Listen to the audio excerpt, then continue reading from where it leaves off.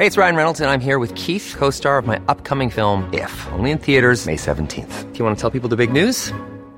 All right, I'll do it. Sign up now and you'll get unlimited for $15 a month and 6 months of Paramount Plus Essential Plan on us. MintMobile.com/switch. Upfront payment of $45 equivalent to $15 per month. Unlimited over 40 gigabytes per month. Face lower speeds. Videos at 480p. Active Mint customers by 531.24 get 6 months of Paramount Plus Essential Plan. Auto renews after 6 months. Offer ends May 31st, 2024. Separate Paramount Plus registration required. Terms and conditions apply if rated PG. It's that time of the year. Your vacation is coming up. You can already hear the beach waves, feel the warm breeze, relax, and think about work.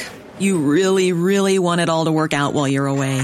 Monday.com gives you and the team that peace of mind. When all work is on one platform and everyone's in sync, things just flow. Wherever you are, tap the banner to go to Monday.com.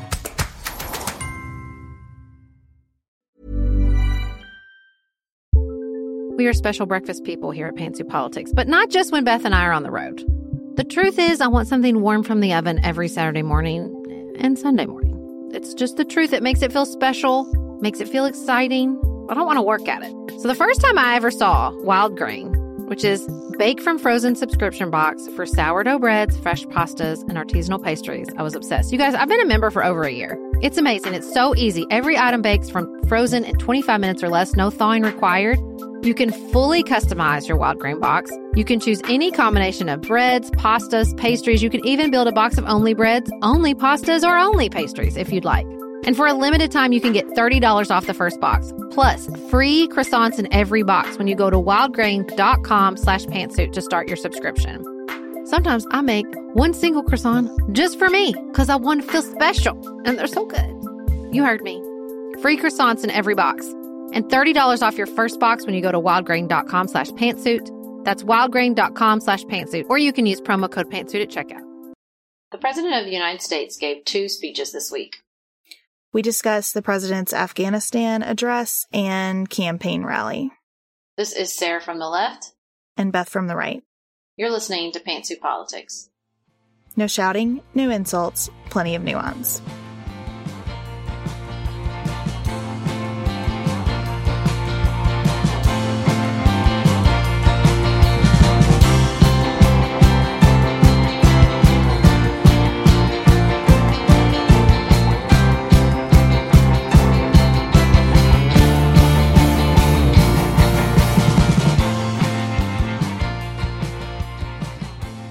So, Beth, I used the excuse of traveling to avoid the campaign rally. In fact, I flew through Phoenix and I couldn't get out of there fast enough. But you suffered through it all for us, and we appreciate your sacrifice.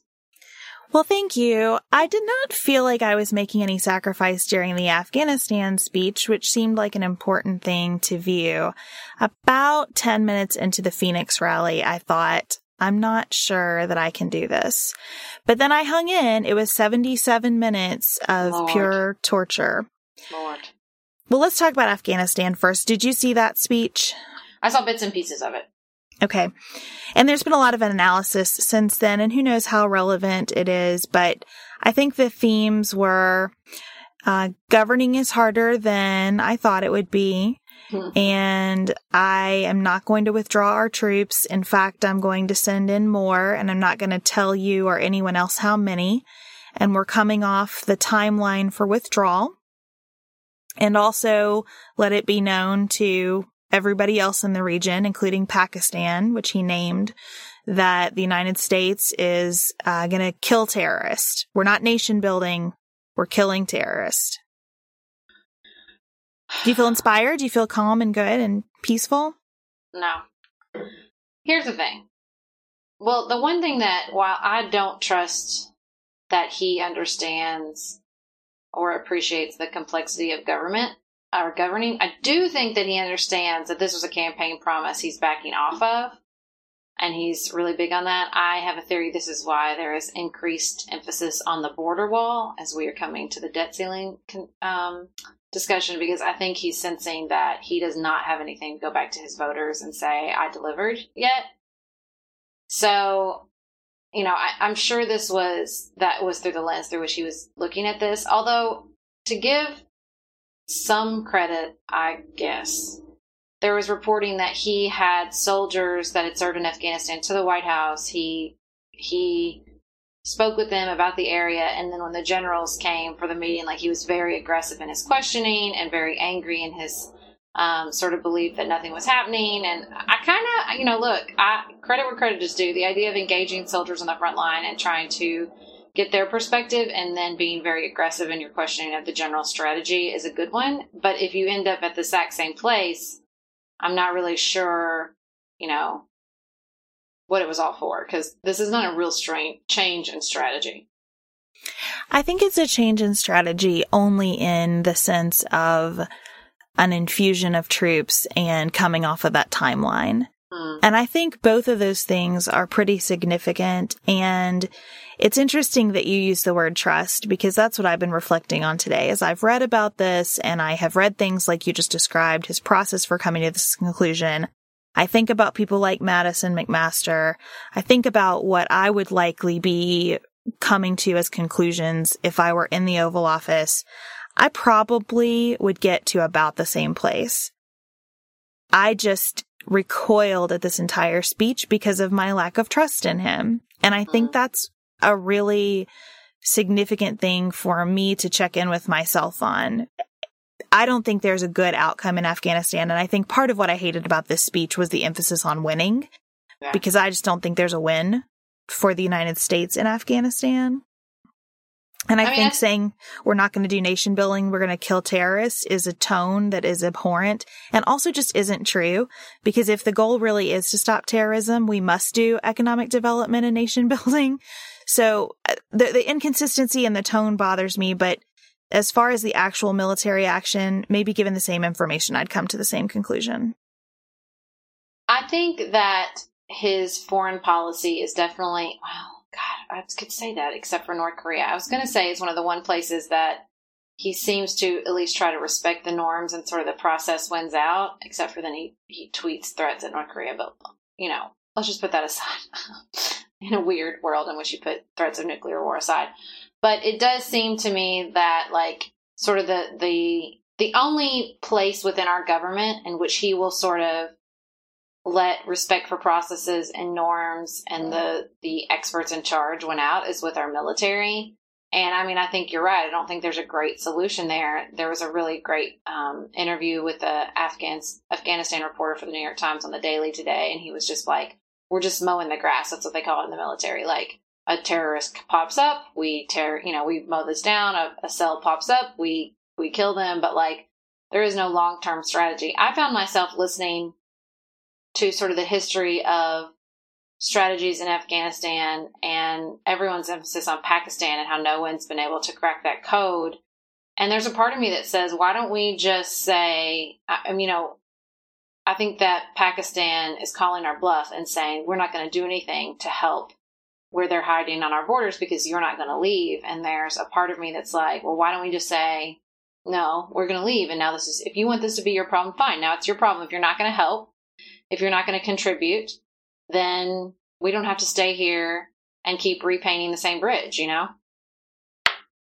Yeah, and I don't trust myself or the president to have an understanding of the complexity surrounding Pakistan, because, none of this is about just Afghanistan or just Pakistan. It's about Iran and Russia and the entire Middle East. And I read today that Pakistan is developing nuclear weapons at a faster rate than any country in the world. And that was surprising to me. And I'm going to do some more reading to validate that. But I do think there's just a real intricacy to all of this. And he communicates in a way that makes me doubt that anyone's taking that into account. But then I try to remember that he has assembled a lot of military experts, and hopefully this is all going in the right direction. And we talked before the election in the context of Hillary Clinton and Barack Obama that probably the foreign policy of the next few presidents just can't be dramatically different, right? Because this is kind of the world that we have and how we know to deal with it. And I think our evolution in dealing with it in different ways is going to be very, very slow and mostly nonpartisan. And I mean, I think that's the hard reality he bumped up against, and that was reflected in this speech, is that I'm dealing with the same reality. You know, I can say it enough and try to make it true, but the reality is that I'm dealing with the same world Barack Obama and George W. Bush and Hillary Clinton would have dealt with, and I have a very limited amount of solutions, and I can't, use my winning negotiation on it. And you're right. I mean, he did sort of say that. I think any president, like, let's say that this is a person that we both have complete confidence in instead of the person that we have. I think any president needs to do a better job than the last 3 have of explaining to the American people what we are trying to do there. But and this speech definitely didn't do that. What are we trying to do there? I don't think we know. I think they can't explain it because nobody knows, or the answer is so sort of unacceptable to the mass of the American people. You know what I mean? I think that's the reality. I think that's true. I mean, I think that you could sit down and talk about ensuring a stable and functioning government in that country so that that government can ensure that terrorism doesn't flourish there in a way that poses a threat to the world. I think that's a vast oversimplification and probably pretty pie in the sky at this point. But we need to have that conversation. We can't keep sending people overseas and having them risk their lives without people understanding at all what the goals are. Agreed. So we tried to give the president some space around this Afghanistan speech, and certainly the media gave him a lot of praise. But then, 24 hours passed. Up next, we'll talk about the president's campaign rally in Phoenix. If you're looking for a very quick salon quality, but not salon priced manicure, Olive & June has you covered. We've talked about Olive & June's Mani system before. It has everything that you need for a professional manicure in one box. Salon grade tools, your choice of 6 polishes. Those polishes are going to last you for 7 days or more. The cost breaks down to about $2 a manicure. Olive & June also has press-ons if you want. What I love, though, is that Olive & June each season is coming out with new colors, and I just got a set of spring and summer colors in quick dry polish. They say this dries in about a minute. It seemed dry to me in about 30 seconds. It was not kidding about being quick dry. I also love the light colors in this set. There is a huge range. My favorite one is called Kitten. It's like a pinkish gray. The quick dry polish gives you full coverage in 1 or 2 coats. It lasts for more than 5 days, and it is offered in more than 40 cruelty-free and vegan polishes. Olive & June just understands what's happening in our lives, that we need to move quickly, but we want to look great and feel great and have fun in the process. Visit oliveandjune.com/pantsuit for 20% off your first system. That's oliveandjune.com/pantsuit for 20% off your first Mani system.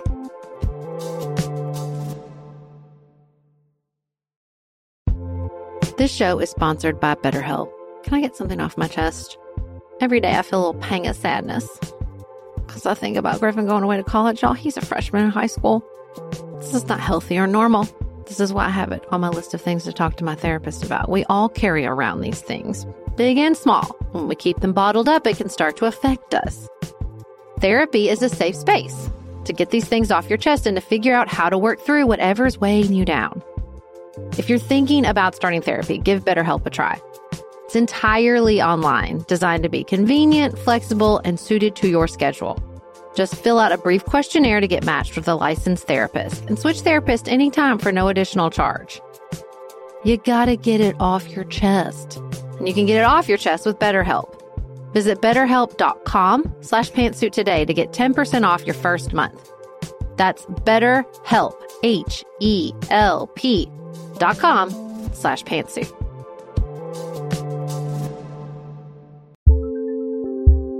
Just finished A Court of Thorns and Roses and craving another fantasy world to devour?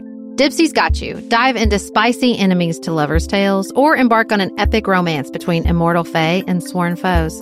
They've got fantasy romance stories perfect for your morning walk, late night, or long bath.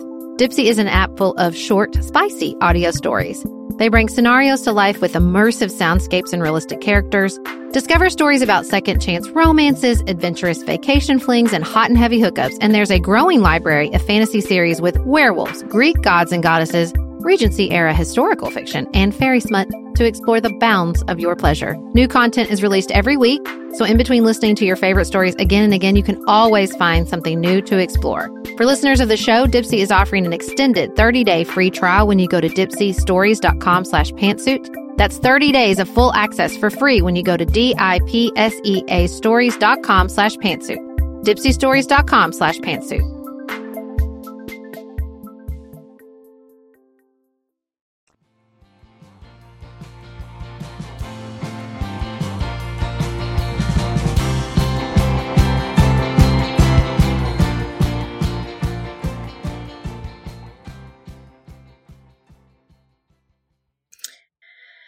Yeah, so the president, the night after having this, for him, very serious discussion of foreign policy with the American people, took himself to Phoenix and had a campaign rally, presumably for his 2020 campaign. I just want to go on record again as saying, I'm just going to keep repeating this in the hopes that putting this out in the universe will make it true. If people are outraged by Christmas decorations in August, they need to be outraged by presidential campaigns that begin the day after inauguration. Sorry. I am outraged about it. Outraged. I am also outraged that the people who came to this rally are still in the 2016 election. Honestly, all of the horrific things the president said landed with me less significantly than my reaction of utter despair to the crowd at this event. So true.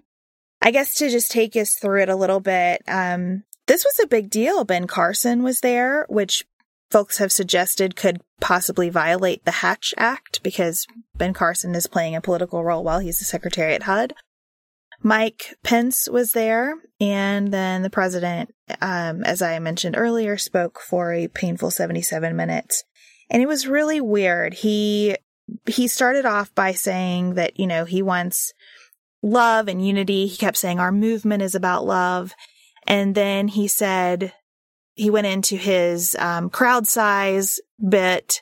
Look at all the amazing people here. I bet they won't show these crowds. Meanwhile, CNN is panning the crowd, So that happened several times during the speech. He was like, the cameras are turning off now. I'm like, no, they're not. I'm sitting here watching right now. He specifically goes after CNN. I specifically watch CNN.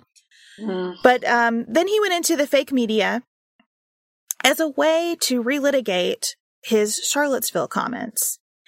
And honest to goodness, he takes out a piece of paper and he reads his statement the day after Charlottesville. But leaves out the part. Yeah, except that he left out many sides.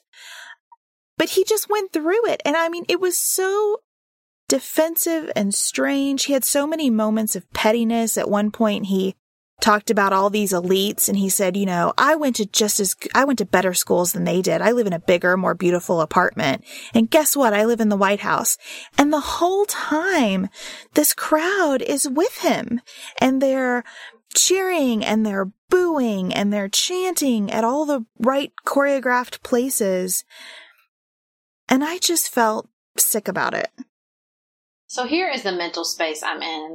This rally sort of spoke to me too, to this point, because I think I am sort of synthesizing down maybe the main problem we currently have in our polarized environment is the idea that your fellow Americans are the enemy. Mm-hmm. That your fellow Americans, whether they work for CNN, whether they vote for Hillary Clinton, whether they live in New York City, whatever it is, and honestly, whether they work for Fox News, whether they live in rural Iowa, whether they support, they're pro-life activists, whatever it is, we are not each other's enemy. I don't know how to say that any other way. I got in a disagreement on Facebook about Civil War monuments, and it was just constantly, the left is destroying our way of life, and the left is the enemy, and and I just I can't do it anymore, guys. I cannot do it anymore. When you turn around and you scream at people behind cameras at a Trump rally, those are your fellow Americans, your fellow citizens. When you bash on college students in UC Berkeley, or when you fume about idiots who vote for Trump in Louisiana, those are your fellow Americans. If we cannot let this go and move forward to solve our problems together, then what are we doing? Why are we a country at all if half of the country, depending on what side you are on, is filled with people you hate and people you don't think represent you? I mean, what are we doing? If half the country is the enemy, then why are we a country at all? I wonder if we have lost our ability to view our policy through any lens other than the one that you just described, because that's all we've practiced for a few years. Mm-hmm. I think policy is a generous term to use there as well. Well, and I agree. And looking at this rally, I started thinking, how do you start to fix this? And part of it, I think, is that we've got to stop looking for our politics to produce all of this emotion and adrenaline in any sense. Mm-hmm. So as much as I want to be inspired all of the best moments of the West Wing by my leaders, I probably should just look for competent people who are willing to go grind it out and read stuff and make hard decisions and listen to people and stand on their feet for super long days. When I think about the criticism of Hillary Clinton and Jeb Bush and a lot of people who have done a lot of good public service because they just didn't jazz us enough, Mm-hmm. And I'm a part of that too. I think the need to be so attached emotionally to the individuals running and to the ideas or talking points that are allegedly about ideas that are out there is just out of control, and that in both the positive and negative sense, we have got to scale it way, way back. I also think it's been too long since we have seen or had a time, maybe post 9/11 for a month or so, at which we remember that there is positive emotion tied up in being a united American citizenry. You know what I mean? Yes. We don't remember what that was like. I do, because I'm a political junkie and, I can tap that emotion pretty easily. It's one of my favorite ones. This sort of, we're in this together, united we stand, civil discourse. It's also really, really, really wonderful. It's a wonderful feeling. It's a wonderful feeling to tap, there was a lot of that at the DNC. And I was emotionally high the whole time because it was this, we're in this together. Look at how amazing America is. Look at how much we have to offer. There was so much positivity, and that offers its own sort of emotional charge. And I think the real problem is not that lacks sort of the emotion people are looking for, but that is a hard sell for media. I think that's sort of that's a hard sort of emotional, because it's not really a conflict to sell on cable news. I'd love to see the ratings for that rally last night. You know what I mean? The problem with the DNC though, and not to get into just criticizing anyone, because I've looked for this from Republican presidents too, but the DNC was an event that was produced very carefully to create that feeling the whole time. Yeah. Which makes you walk away thinking that feeling is a substitute for good governance, and it's not. And it's not when it's fueled by, beautiful music and patriotic sentiment. And it's not when it's fueled by lock her up and booing the fake news. And I think we've got to take a step back from all of it if we're going to, and again, this is not about equivalence. I'm just speaking kind of as a person who is searching for where can we get started on getting better than this, because we are just circling the drain right now. That, as I watched that rally last night, I thought, I don't see anything here that I feel proud of about my country. I don't see an adult here that I would want my children to emulate. I haven't heard a word here that speaks to me of any level of virtue. that is a problem. Yeah. It's a huge problem. And I think the real risk is the more people see that, the more people are just tuning out. The more people are just like, forget it. This isn't a space for me. This, I'll do my civic duty, or maybe I won't, or maybe I'll just pretend like this is another universe that I don't exist in. But I don't think you get to do that anymore. Because it's bleeding into every area of life. I mean, that's the other side of politics as entertainment. It's what people are talking about. Even the least political people I know have this on their minds right now. And I think that's good, and that gives me some hope. And I also think that in terms of the messages being transmitted from these events and these people and this time, give us a real incentive to just go way, way back to things that we've all gotten too cynical to spend much time or thought on. I think we view any conversation about respect or kindness or gratitude as though it's trite or it's self-helpy or it's new agey or whatever. I think we need to have like a resurgence around just the real fundamental ways that we care about each other. I can't imagine in my childhood someone having told me that we were going to talk about people we disagree with on policy the way that we talk about each other today. And I get that policy is generous because some of this is just about hatred and ugliness and fear and insecurity and xenophobia and racism and you name it. I don't think all of it is. One of our listeners, Lou, asked me on Twitter today, like, you said no nuance for Nazis. Why do you have any nuance left for Trump supporters? And I said, it's a really fair question. A big part of it is because I want to have it.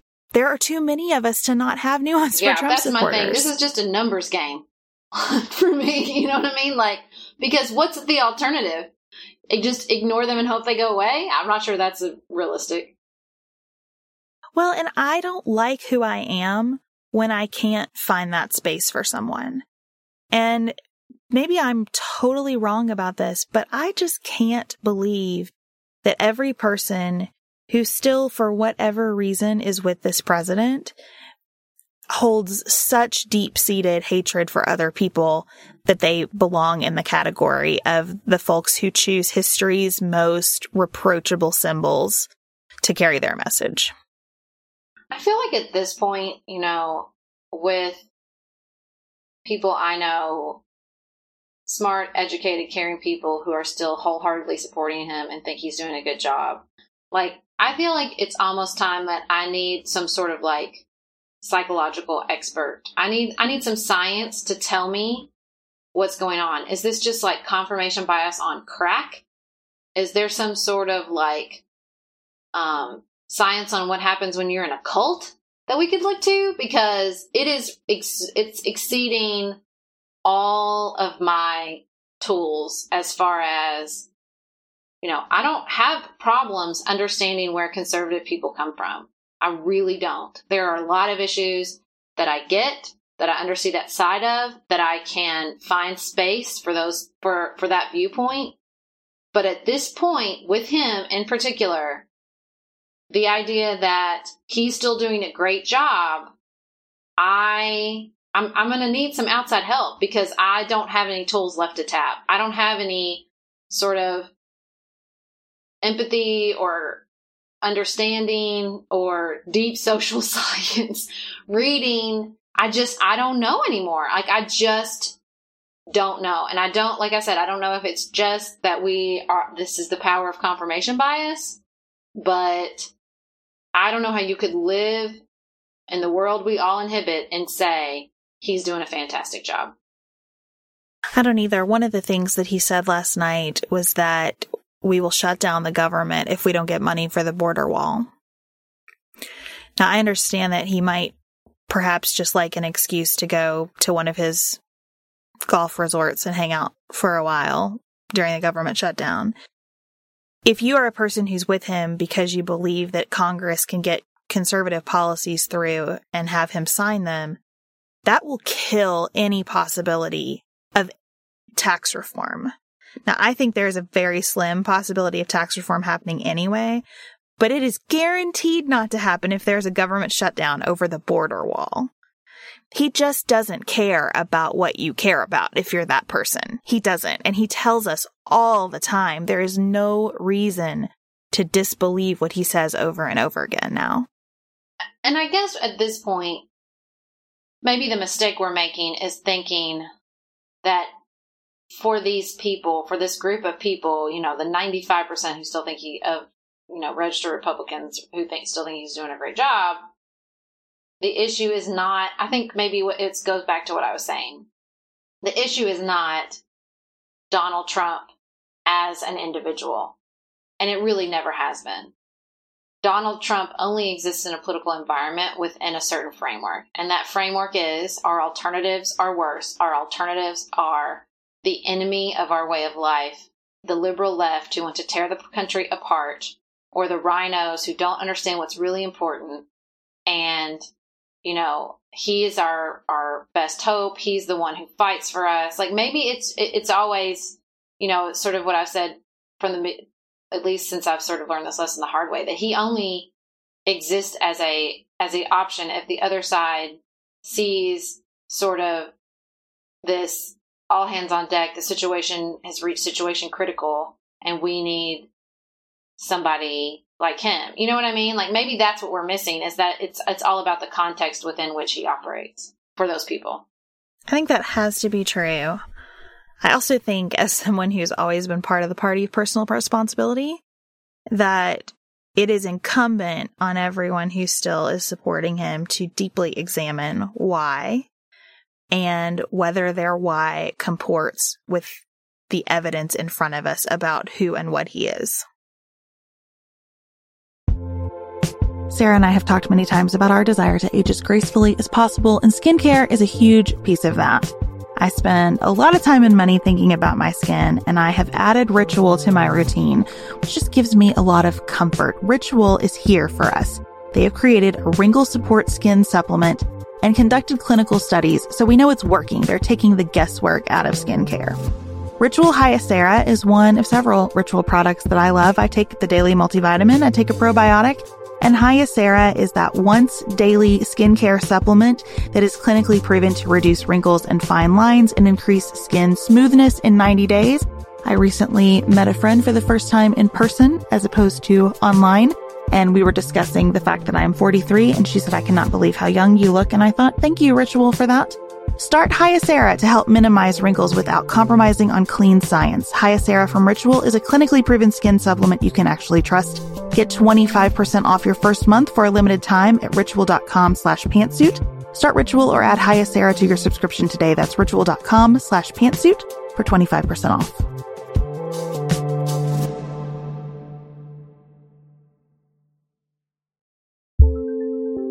There's not much worse than a dry and itchy scalp. Also, when you get your hair colored and then it does not last as long as you and your stylist discussed.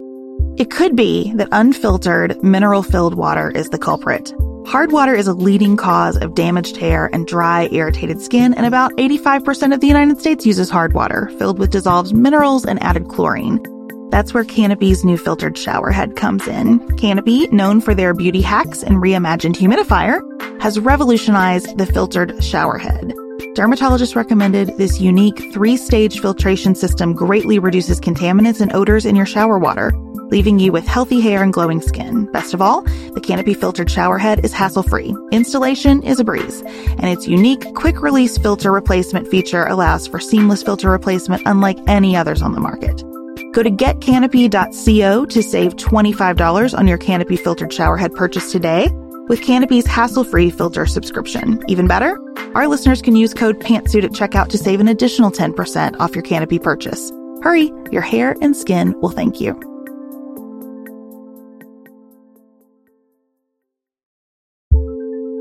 Do you want a bra that's sexy or a bra that's comfortable? Thanks to Third Love, you can have both. Third Love was started to take all the frustration, ick, and out of bra shopping. That's why they make solutions for every bra problem, aka problems.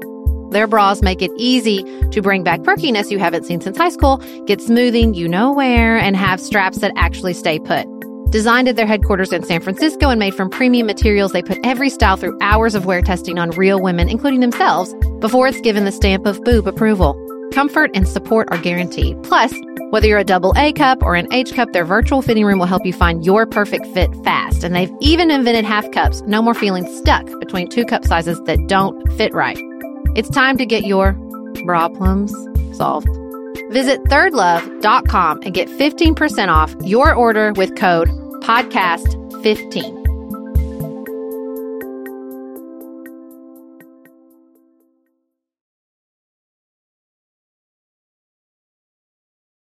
I don't have We anything got better to add. I'm sorry. I said I don't have anything good to add to that. Yeah. Well, I think one thing that we should say before we sign off for today, we got an interesting question on Twitter about presidential pardons because the president very strongly hinted in his speech that he planned at some point to pardon Sheriff Joe Arpaio. And the question was whether there's any kind of congressional check and why does the president have the power to pardon? And Sarah, you retweeted a great thread about this that we can link in the show notes. The thing that I think is important to pull out is that pardoning to me is another way of saying that our 3 branches of government are co-equal so that we somehow get to the right answer. And the power of pardoning often comes into play when courts have been, well, it almost always comes into play when courts have exhausted their process and a person has been wrongfully convicted, and it gives the president an opportunity to remedy what the justice system failed to remedy. That's how I've always viewed it. Now, certainly there are examples of pardons being used in ways other than that. But if you're looking for sort of a should this power exist, I would say unequivocally, yes, it should exist, because the 3 branches need to have that constant tension between them and that constant ability to step in when another branch hasn't gotten to the right place. And I know the right place is hard. That's a hard thing for me to say as a conservative, right? Because who decides what's right? But that's the objective as I see it. No, I think that's right. And I think that I think that's right about pardons overall. And I think her point about this specific pardon is really good. The Twitter thread I retweeted was, her take was an ACLU lawyer, is that it exists, but that it is there are sort of checks in place to still keep it within this check system, and that we need to think carefully before we use it, we being Trump, because if you pardon someone like, how do you pronounce his name? Arpaio? Arpaio, who really has not even been fully convicted. He hasn't been sentenced yet. There hasn't been this waiting period. It's not like he's served time and we think he's being overpunished, like with the Chelsea Handler situation. And so it would really just be, especially because he was convicted of contempt of court. So it would just be this triple sort of finger to the judiciary branch. The other question that I wanted to make sure we addressed came from Michelle, who asked, she has always had a morality component to her job, where she could lose her job for a variety of things that are unbecoming. And she asked, is there not anything that can be done to sort of sanction the president when he just lies to the American people, as he did numerous times throughout his address last night? And I think the best answer, yeah, I think the best answer to that is probably that Congress has the ability to censure the president and the power to impeach the president. And again, impeachment is a political act, not a criminal act. And I think Congress should be looking hard at those powers and thinking about what they have the will to do. And I just think that, as in many contexts, that Trump is a bigger threat than our system maybe ever anticipated. I'm just not sure our system ever anticipated a president who would lie like that. And even if the founding fathers did, they certainly didn't anticipate a media environment like ours. You know what, though? I think I disagree with that. I think that the founders, they had just gotten away from a tyrannical king. I think they very much had a Trumpian figure in mind when they crafted this system. I think what they didn't have in mind were legislators who are afraid of their own shadows and who are so desperate to cling to their re-election campaigns that they won't stand for anything. I mean, I think that the heart and soul of the people who were forming, and, you know, not to glorify these guys, all kinds of problems then too, no saints, and, you know, in our history, I understand that. But if you think about the context in which those documents were drafted, where it looked like the legislature was going to be the people who were standing up for the little person and for what is right and for what is just and good against a tyrannical executive, I very much think we are equipped to deal with Donald Trump, but we have systematically diminished the moral accountability of our legislators. And that's our problem right now, in my opinion. I'm not even willing to blame the media on this. Yeah, and maybe it's that our system anticipated it, but like somebody has to like pull the lever. We don't have any sort of automatic, we don't have a trap door that's going to automatically open up. Somebody has to start the process. Yes, and see it through. And it's going to be hard and ugly, and probably a lot of people will go down in the course of it. But man, go down for something. Yeah, seriously. Well, Sarah, I hope that you have a great time at Podcast Movement. That's why our audio is a little different. Sarah's recording from sunny California. I am. It's been fantastic so far. And I'm sure that you're learning lots of things, and we're going to keep trying to improve what we do here at Pantsuit Politics. You can follow us on Facebook and Twitter at Pantsuit Politic on Twitter, Pantsuit Politics on Facebook. Sarah has been rocking some Instagram stories from her trip. So if you don't follow us there, please check us out there. Thank you for your reviews on the Apple Podcast Player, and a huge thank you to our executive producers, Nicholas, Tracy, Leslie, and Sabrina. And until Tuesday's episode, keep it nuanced, y'all.